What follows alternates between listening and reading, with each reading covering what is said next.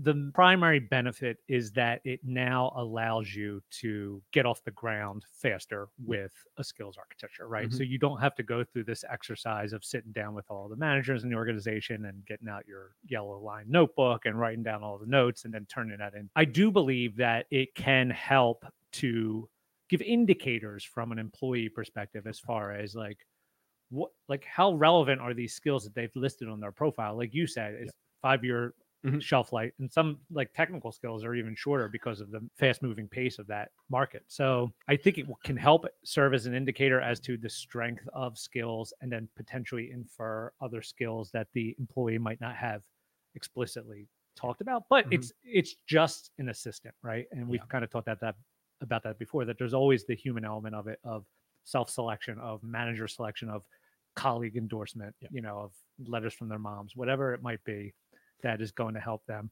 And then it's a recommendation engine. Like that is, to me, is one of the, from an employee perspective, is really one of the primary benefits. Just still as a 45-year-old man who still doesn't want to know what he wants to be when he grows up, right?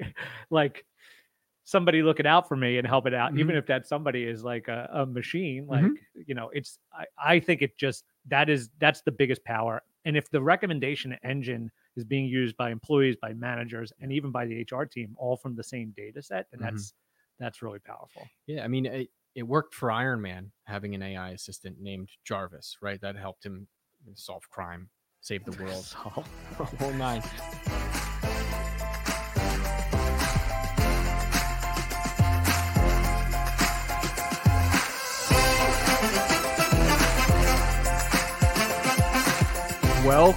Welcome, everyone, and happy Thursday. And you know what that means? It is time for your favorite show on the internet, Talent Experience Live, the show that covers everything in human resources, talent management, talent acquisition, recruiting, AI, and everything in between. It is your weekly look at all of those things, and hopefully you never miss an episode, because we have a great one for you here today. There has been a buzz about the industry around workforce intelligence, around skills, around artificial intelligence, and we are here to answer all of your questions. If you have any that we don't ask in the show, hop in the comment section. Let us know you're here. Ask your questions. We'll get them answered, because today I have a very special guest, the real deal, John Deal himself, from our product marketing team, is here to chat all about workforce intelligence. John, welcome to the program. Thank you for having me once again. Yeah, you are, I think, the most frequent guest we have ever had, and I couldn't be happier about it. I love being the Robin to your Batman. You are the peanut butter to my jelly, John. But we are talking about workforce intelligence today, right? We've talked about it here on this episode before. We continue to talk about it. We talked about it last year. Now it's 2024. We're talking about it this year. I want to ask you, because we've kind of both shared our stories around navigating the organization from a position perspective, right? You've had a different role. I've had a plethora of different roles, and they've changed. And when we talk about workforce intelligence and really the skills that you can apply from one position to another, that's what it's all about when we talk about internal mobility. So I want to ask you, from your journey, how much different was it for you over the past few years to change roles and find the right fit for you versus how it will be for, folks in the future, employees and candidates alike? Yeah, so it's been an interesting journey for me here. I think, as you and I have kind of talked about before, just the data from our multiple roles is enough to fill the career pathing data set. But growing up, my mom was always really focused on, you got to go to college. It's, if you want a job, you got to go to college. You got to go to college, right? And then so I went to college, and she was like, you got to get your master's. I was like, when is it? When is it, right?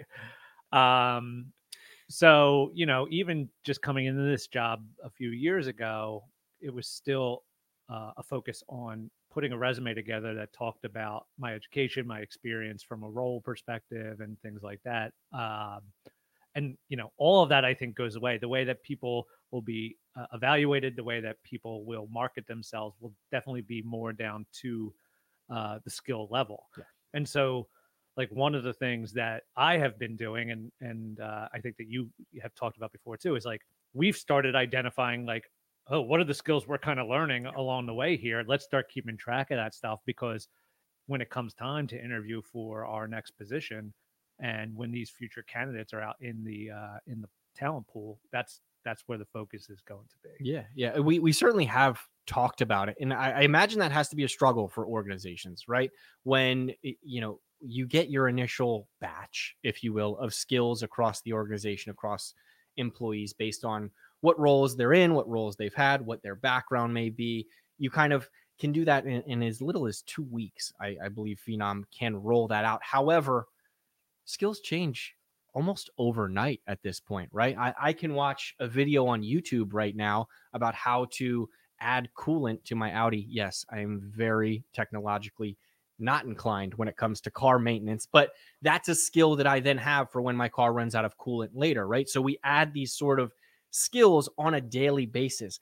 How challenging is it for not just organizations, but also employees to stay on top of that skill set and make sure that it's reflective of what they have learned in a short period of time, because it is so accessible? Yeah, I think it feeds back into the whole idea of performance management and of employees working with their managers, that if it's an ongoing conversation between employees and their managers and things like that, something that you talked about on a recent episode with Jonathan, about the whole idea of the disappointment Yeah. and performance, Mhm. right? That kind of translates back into the skills conversation, because if it's an ongoing conversation around performance, then it's going to be an ongoing exercise of just identifying your skills, Yeah. right? It's just going to become second nature, Mhm. right? That it's just going to be, okay, oh yeah, let me add this to my profile, or I submitted this project, or I did this social post or whatever. Let the Mhm. AI automatically add it to my profile Yeah. for me. So I think that's part and parcel of this, is that it's not just a conversation around the technical nature of implementing skills, but it's also how these other HR processes then start to consume skills and play into that idea of, how do I keep track of my skills? How Mhm. do I make them visible? How do I make sure my manager says they agree with me? Yeah. Right? Absolutely. And it's so important, because I think back to, the technology that we know like the back of our hand, right? I'll use the iPhone as an example. If you were to take the first iteration iPhone user, right, back in 2008, 2009, and hand them one of these, they probably wouldn't be able to navigate it, right? It changes over time, and it changes with every iOS update. It changes quite frequently. And to your point, back with the college story, I had a very similar story where it was go to get your 4-year degree. You're going to move, successfully in your career. Is master's the right thing for you? Should you go to law school? I never had that thought if I should go to law school, but you get the idea. That was the validation of the skills, right? Now we don't need it as much, but we have to be more self-reflective, to your point, on what skills you're adding, because you don't want them to fall to the wayside, right? I think skills have a shelf life of 5 years. If you don't use something, you're going to forget it, right? So by keeping, documentation, lists, leveraging AI to keep your skill set up to date, I think is super important for your career growth. Now, as an employee, I think it's important to ask, can you put a specific dollar amount on a skill set? And I think this is interesting because of the college conversation, right? For years, it was, there are statistics on someone with, a GED and how much they make, someone with a high school diploma and how much they make, someone with a college 4-year degree, so on and so forth. Now that I don't want to say we're moving away from it, but there's less reliance on it. Do you think there is specific skills that have essentially a dollar amount attached to them? I think that there are. I mean, I think that the ultimate goal is to get to that level of granularity for sure. I don't think certain skills, yes, I think you could say these are worth this much, but across the board, I think we still haven't gotten there. And I think that's a big part of the problem with organizations trying to implement this kind of skill strategy, is because, like, when it comes to like budgeting, Yeah. like it's very easy to budget for an FTE or a role, right? Mhm. Because we're used to doing that, Yep. right? Like, okay, we need one more content writer, or we need, right? Versus, okay, I need somebody who can do copywriting, or I need somebody who can do social media, right? Mhm. Right. So then the budgeting exercises gets difficult, Yeah. and that is what I think holds back a lot of organizations from kind of moving forward, is that they have an idea of how it would roll out from an HR perspective, but then when you involve the finance department or the managers and things like that, and they Mhm. have to figure out like, okay, next year, how many skills do I need, Yeah. right? It's true. so so I think it's an evolving conversation, but it's, I think eventually, as once people start implementing this with the technology that's out there, Yeah. then the data can then be quantified in a way that you can assign dollar amounts to it. But it will take a little bit of time to Yeah. get there for sure. That makes sense, and I think we've talked in this program, and I've mentioned it, kind of job titleless positions, right? Where we are moving towards that skill set. It's going to take a while. HR typically is not rapidly moving when it comes to things because of compliance and for great reasons, right? You have to have a job title, a job description, so that folks understand what they're signing up for. But when it comes to skills in general, I think there are certain skills that maybe do have a dollar amount to them, and they're very specific positions, right? I'll bring up a mechanic as an example, right? You can hire a general mechanic, but when you go to take, I don't have one, but your Ferrari to a mechanic, it's going to require a very specific skill set. It's going to cost more to maintain, and you're going to have to pay that mechanic more because they're fluent in that machinery, right? Mm-hmm. Applying that towards maybe a developer or somebody who writes code, right? If you're looking for, I don't know the specific job titles, but senior Python, Cobra Snake 2.0, that's a very specific role. You started so strong. I was like, you got it. Yeah, Okay. no, I know stick names. like from my game, the game on my phone. But no, if you get into that very specific position, it's going to have a different dollar amount attached to it than something else. Now, I think we're trending in that direction. We're not there yet, and it's not going to happen overnight, but it's just something to think about when you're going into these budgeting things from a manager's perspective, right? Document skills, document, some of the skills that are leveraged that aren't in that, job description, so that when it comes to hiring somebody, for maybe succession planning or something like that, you're like, hey, I do need a social media person, but they just can't be, somebody who works in Microsoft Paint. We need someone who's fluent in the Adobe Suite or something along those lines. And that's going to be pricey, realistically.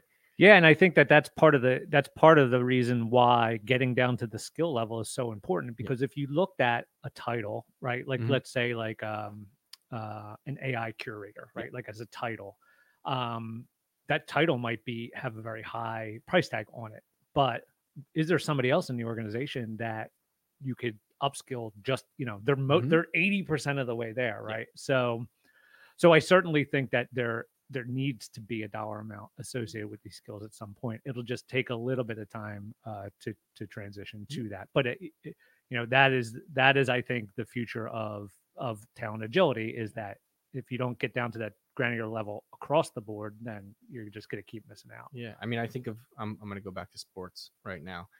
Basketball, right? You used to have a traditional point guard, shooting guard, small forward, and a center, as well as a power forward. Now you have people like Victor Wembanyama, who's 7'7" and doing step back threes, right? He was taken number one in the draft overall because of his unique skill set, because of his size, his frame, and he's not your traditional 7-footer. We're starting to see that throughout other industries, even in sports. And it makes sense that it's going to correlate and trickle down into where we are. Life and sports are very synonymous, John. But when we talk about getting down to the skills level, do you think that like a skills architecture needs to be in place to start to have that discussion? So it's a good question, because obviously the more data you have, it will inform better decisions. But the tack that we are taking from a Phenom perspective is that if you come to the table with some base data set from a provider like Phenom or some other skill provider, if you're so inclined. I don't know why you would do that. Maybe we're being a little self-serving here, but absolutely not. The idea is that you can have a baseline of data without necessarily having like a job or career architecture fully in place yet. Yep. But of course, the job architecture will help refine that information, Mhm. right? So that the usage of, say, like graphic arts in the marketing department is different than the usage of graphic arts in, say, the product department or in the documentation department, right? Yeah. So it will help to qualify the skills better. Yeah. But it's not necessarily a requirement to get started, right? The baseline of data that comes with some of this technology is enough that you should be able to get started, and then you can refine it over time. Yeah, and we regularly refer to the graphic arts in the marketing department as the dark arts. So we are up to no good. But you were talking about snakes earlier, so maybe you are. Are you a Slytherin? I would say absolutely. 100%. I am a green shirt Slytherin. on, Yeah, right? without a doubt. I bought the Harry Potter game. That was the house I chose. Draco Malfoy is my guy. Moving right along. We're talking about skills, right? In general, you mentioned you can leverage maybe a general skills architecture based on job architectures that may not align to your employee base, right? As you roll it out, it raises the question around AI ethics and leveraging, quite frankly, personal data to have folks navigate throughout the organization, right? If you have an open role, you're looking for that specific skill set. Maybe you, John Deal, didn't raise your hand for product marketing, right? But somebody saw, oh, John has the skills we're looking for. Is that a murky area when it comes to looking for individuals across the organization? Yeah, it can be very murky for sure. It's been a fear in the past, I think, and I think it's something that companies are slowly starting to get over, and that's something that they just have to be responsible about, right? Mm-hmm. Like, we're not saying don't think about ethics, don't think about bias, don't think about data privacy. We're just saying don't let it get in the way of you using tools that are going to help your organization and ultimately your employees, right? So it's just understanding what the tool does, what is the data that you're going to collect, and just putting the right controls in place for that, just like you would, for candidates, right, or for consumers or things like that. Like your employees, their data is private. It should only be shared for the purpose of helping them out from a career perspective, not for informing everybody across the organization that I chose a Slytherin in that, right? Like some people don't need to know that. But it's something that you shouldn't let get in the way of progress, really. No, I think that makes sense. And it raises, the other point of you should ask the employees first, right? And I think of you talked about candidates there. If you log onto a Phenom powered career site today, there's going to be cookies, there's going to be data tracking, things like that. But following rules and regulations that are in place for that technology, it's asking if it's, okay to track that information, right? In order to serve up personalized job descriptions. And you don't have to give all of your information, but if you click on product marketing specialist and the people who also viewed that job looked at product marketing manager, right? It could be something as simple as that, but ensuring that you are getting the approval of the people at first, I think is certainly important. When it comes to continuing on the AI conversation, where do you think it's most powerful in the skills conversation, right? When we talk about AI, we oftentimes think of ChatGPT, we think of this. Is AI at the point where you can look at a person in a specific position and see or make the assumption, AI can make the assumption that they've gained certain amounts of skills, or that maybe they've lost some skills from previous roles, or what trajectory they should go on? Where does AI come into play when it comes to skills and workforce intelligence? Yeah, so I mean the primary benefit is that it now allows you to get off the ground faster with a skills architecture, right? Mhm. So you don't have to go through this exercise of sitting down with all the managers in the organization and getting out your yellow line notebook and writing down all the notes and then turning that into, right? So that is I would say, the primary benefit of it. Mhm. I do believe that it can help to give indicators from an employee perspective as far as like how relevant are these skills that they've listed on their profile. Like you said, it's 5-year Mhm. shelf life, and some like technical skills are even shorter because of the fast moving pace of that market. So I think it can help serve as an indicator as to the strength of skills, and then potentially infer other skills that the employee might not have explicitly talked about. But Mhm. it's just an assistant, right? And we've Yeah. kind of talked about that before, that there's always the human element of it, of self-selection, of manager selection, of colleague endorsement, Yeah. of letters from their moms, whatever it might be, that is going to help them. And then it's a recommendation engine. Like that is, to me, is one of the, from an employee perspective, is really one of the primary benefits. Just still, as a 45-year-old man who still doesn't want to know what he wants to be when he grows up, right? Like somebody looking out for me and helping out, even Mhm. if that somebody is like a machine. Like, Mhm. it's I think it just, that's the biggest power. And if the recommendation engine is being used by employees, by managers, and even by the HR team, all from the same data set, then Mhm. that's really powerful. Yeah, I mean, it worked for Iron Man having an AI assistant named Jarvis, right? That helped him solve crime, save the world, So, whole nine. Big nerd here, but I wanted to touch back on that assistant piece because 2024, last year, the hot topic around AI was that it's taking jobs, right? How many jobs is AI going to take away from full-time employees? so 10. Yeah. And there you There have you it. have it. All questions answered. Yep, 10. So the reality is, and we've talked about this in some of the workforce intelligence guides that we've put out, is that roles will go away, but that doesn't mean employees won't have opportunities to move into different roles. So, the example that we used in one of the pieces of marketing is the Industrial Revolution, right? The Industrial Revolution came around, whole bunch of automation in factories. That actually required more skilled people in order to learn how to use the machines, how to service the machines, how to do all that, right?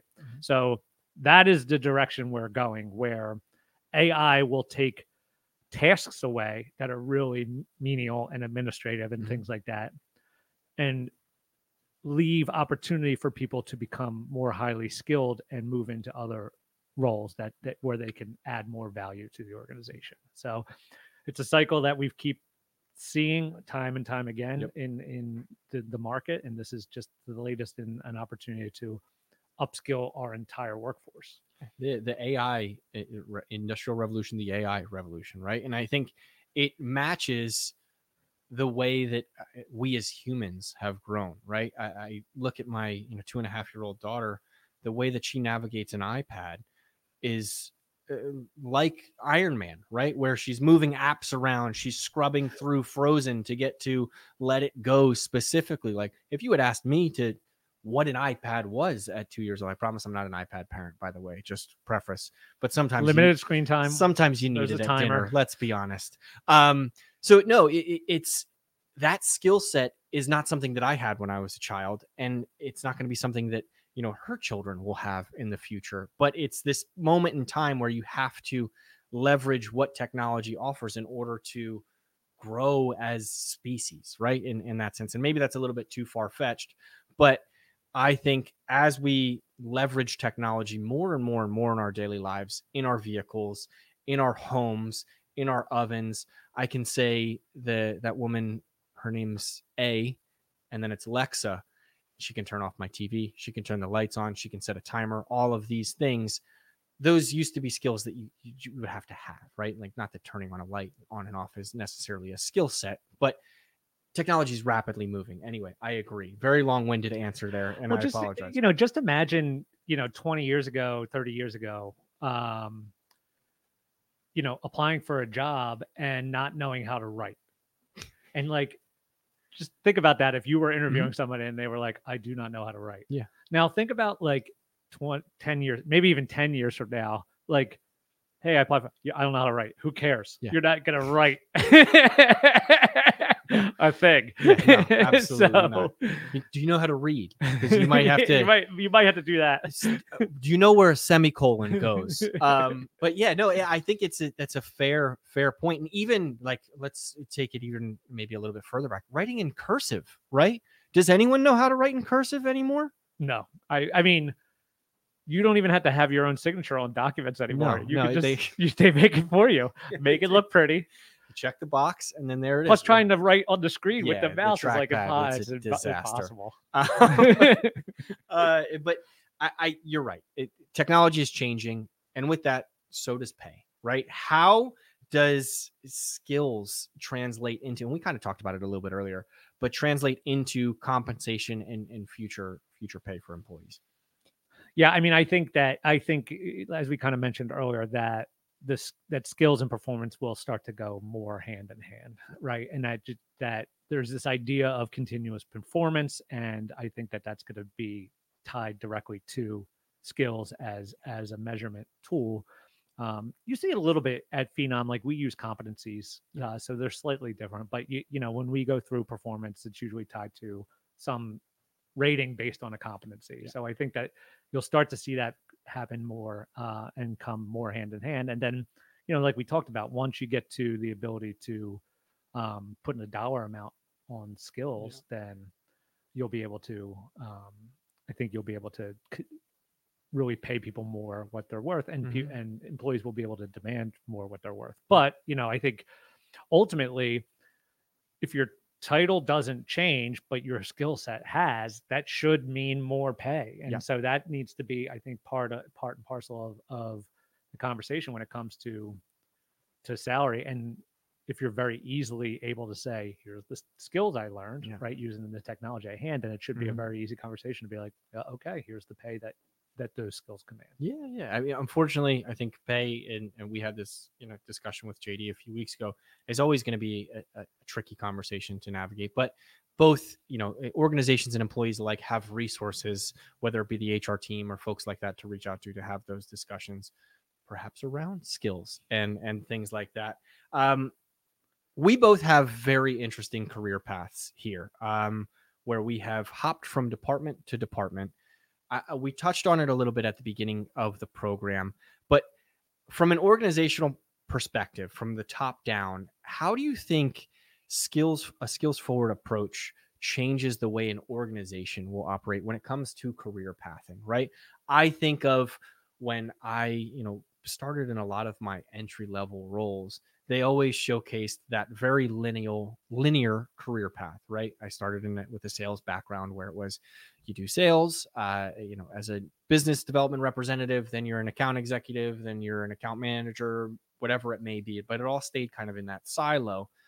We're having discussions now where if you're a skills forward organization, do you even lead with that rhetoric, right? Do you say, hey, we had somebody who was an SDR and now they, are on our marketing team. We had someone who was an SDR and now they work in customer success or all of those things. How is it changing over time so rapidly? And is it effective for businesses?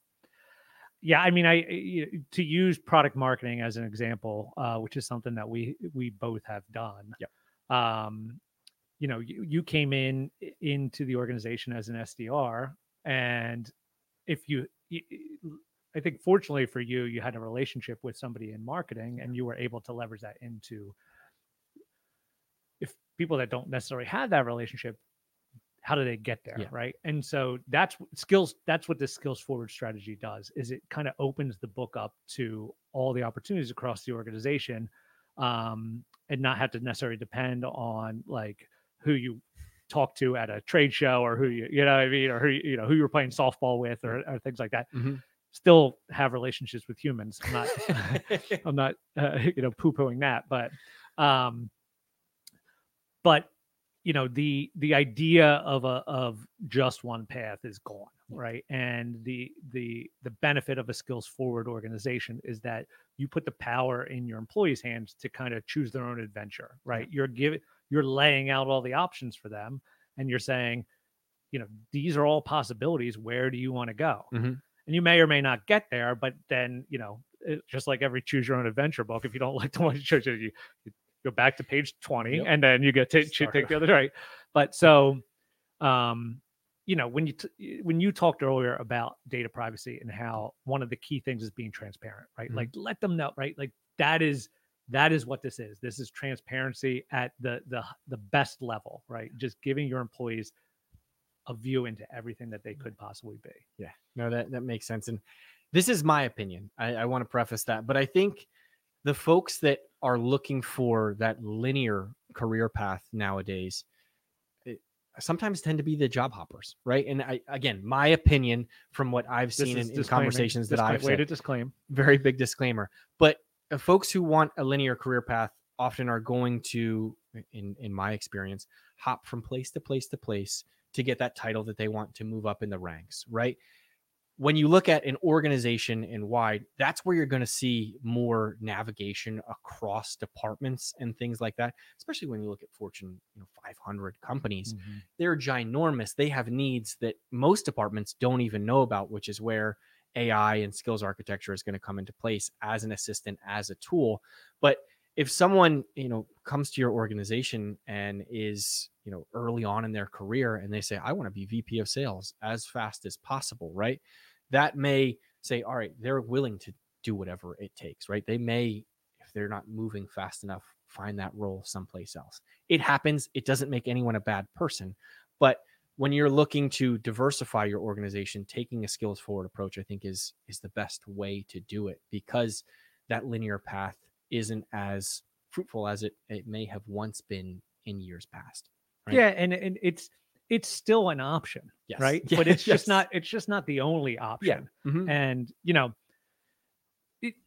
it can get a little bit murky for people who are just entering the job market. Like, if they're not in touch with this philosophy of skills, then yes, their mind goes immediately to titles. Yeah. Like, in order to be successful, I need to be a manager, then I need to be a director, right? And so I think there's an opportunity to educate that that early talent pool as well, to say, like, hey, make sure that this is the way that you could move in your organization. Or in your career, make sure these are the steps you want to take. Yeah. And before you know it, you could be 32 like myself and still not know what you want to do when you grow up, right?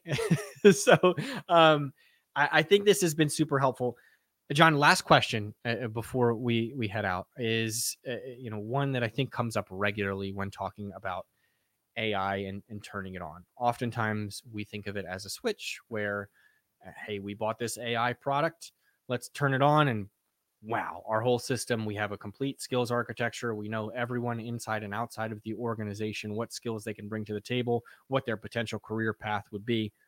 We all know that's not the case, right? This stuff takes time. The algorithms take time to learn you and how you navigate through systems and what your frequently, searched positions are. How much prep work goes into it for an organization in order to leverage AI successfully? I know it can happen quickly, right? Skills architecture can be as little as 2 weeks. Is there a lot of prep required for that? And you mentioned it's not going to be ironclad, right? It's ever evolving. So how much prep goes into it?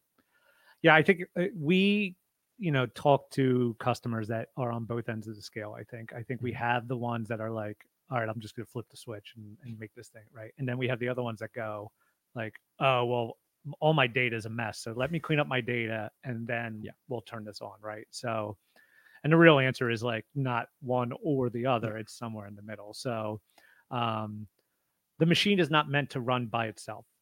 Right. This is not a flip of a switch thing. It's an assistant. It's a really good assistant, but it's an assistant. And so there's going to need to be some input from the organization, because nobody has more context about the organization than the people that are working at it. Right. So, but that doesn't mean that that input requires hours and days and months of organizing things, right? It's like I think the analogy I used during Skills Day was like, if you have to clean your dishes before you put them in the dishwasher, then you chose the wrong dish cleaning journey. Yeah. Right. Mhm. So don't think about spending a lot of time organizing data. That's why you buy the technology. Think about how you can fine tune the data on the back end, right? Yeah. I get a recommendation from Netflix. I'm going to thumbs up it if I like it, or thumbs down it, just to make sure that they know not to recommend, that documentary next time. It makes sense. I mean, and I think of, technology that I use every day now, like driving. I know how to drive and get home, right? I know the roads that it takes, but I use technology as an assistant to help me get there, right? It knows where I live and what my frequently gone to locations are, because I use it on a regular basis, that upkeep. So it's like any technology. I love the dishwasher analogy. I grew up washing dishes in a restaurant, so any dishwasher is good in my book. But John, I really want to thank you for taking the time. I want to call out a couple comments that came through here. Jonathan Dale, yes, I did just say JD. And I think I completely agree with your comment. In order to be successful, you need to be impactful, and leveraging some of this technology that we talked about today, John, is a way to do it, right? Having AI as an assistant to help you find your next role or to find that next candidate for you is only going to help you in the long run and help you be more impactful. Is there anything else impactful that you would like to say before we hop off and sign off for the day? No, I think that it's a great statement, and that the idea is that, again, the technology is an assistant to help you remember the opportunities you took to be impactful. Yeah, that makes sense. That makes sense. Well, thank you so much for joining. I really appreciate it. Hopefully we answered all of your questions around workforce intelligence, skills, and AI. I think it was a fun conversation. I do want to reiterate, however, that a lot of what we said was opinions. At least a lot of what I said. He's the expert. That's more ironclad. But yeah, it is always fun having these conversations and speculating on the future while being reflective on the past, right? We talked about previous technologies, the industrial revolution, and where we are headed today. Yep. I think whether we like it or not, AI is here to stay. It's not going to replace full-time employees, but it is a tool to help those employees get the best career path for themselves. Yep. And to clarify, I also love dishwashers, so I don't want that to come off the wrong way. I think they're good folks. Yeah, dishwashers and machines. And machines. I want to be inclusive. Yes, thank you for that. Yes. Well, that does it for TXL today. I hope everyone enjoyed themselves half as much as we did. Obviously, we had a few laughs during the program. If you missed any of the episode, you can always catch the replay here on LinkedIn, YouTube, Twitter, or Facebook. If you're more of a listener, you want to listen to this on the ride home, because we do not encourage texting or watching videos during your drive. You can always listen to it on Spotify or Apple Music. The episode should be up in just a few hours. But in the meantime, I hope everyone has a safe, happy, and healthy rest of their Thursday, and we will see you next week. Thanks so much. Talent Experience Live, of course, is proudly brought to you by the good folks here at Phenom, whose purpose is to help 1 billion people find the right job. Our intelligent talent experience platform, which helps candidates find the right roles faster, employees evolve in their current roles and beyond, recruiters achieve some next level productivity, and managers build better teams with data and analytics. And of course, all of this is powered by super slick artificial intelligence and machine learning. So head on over to phenom.com to learn more.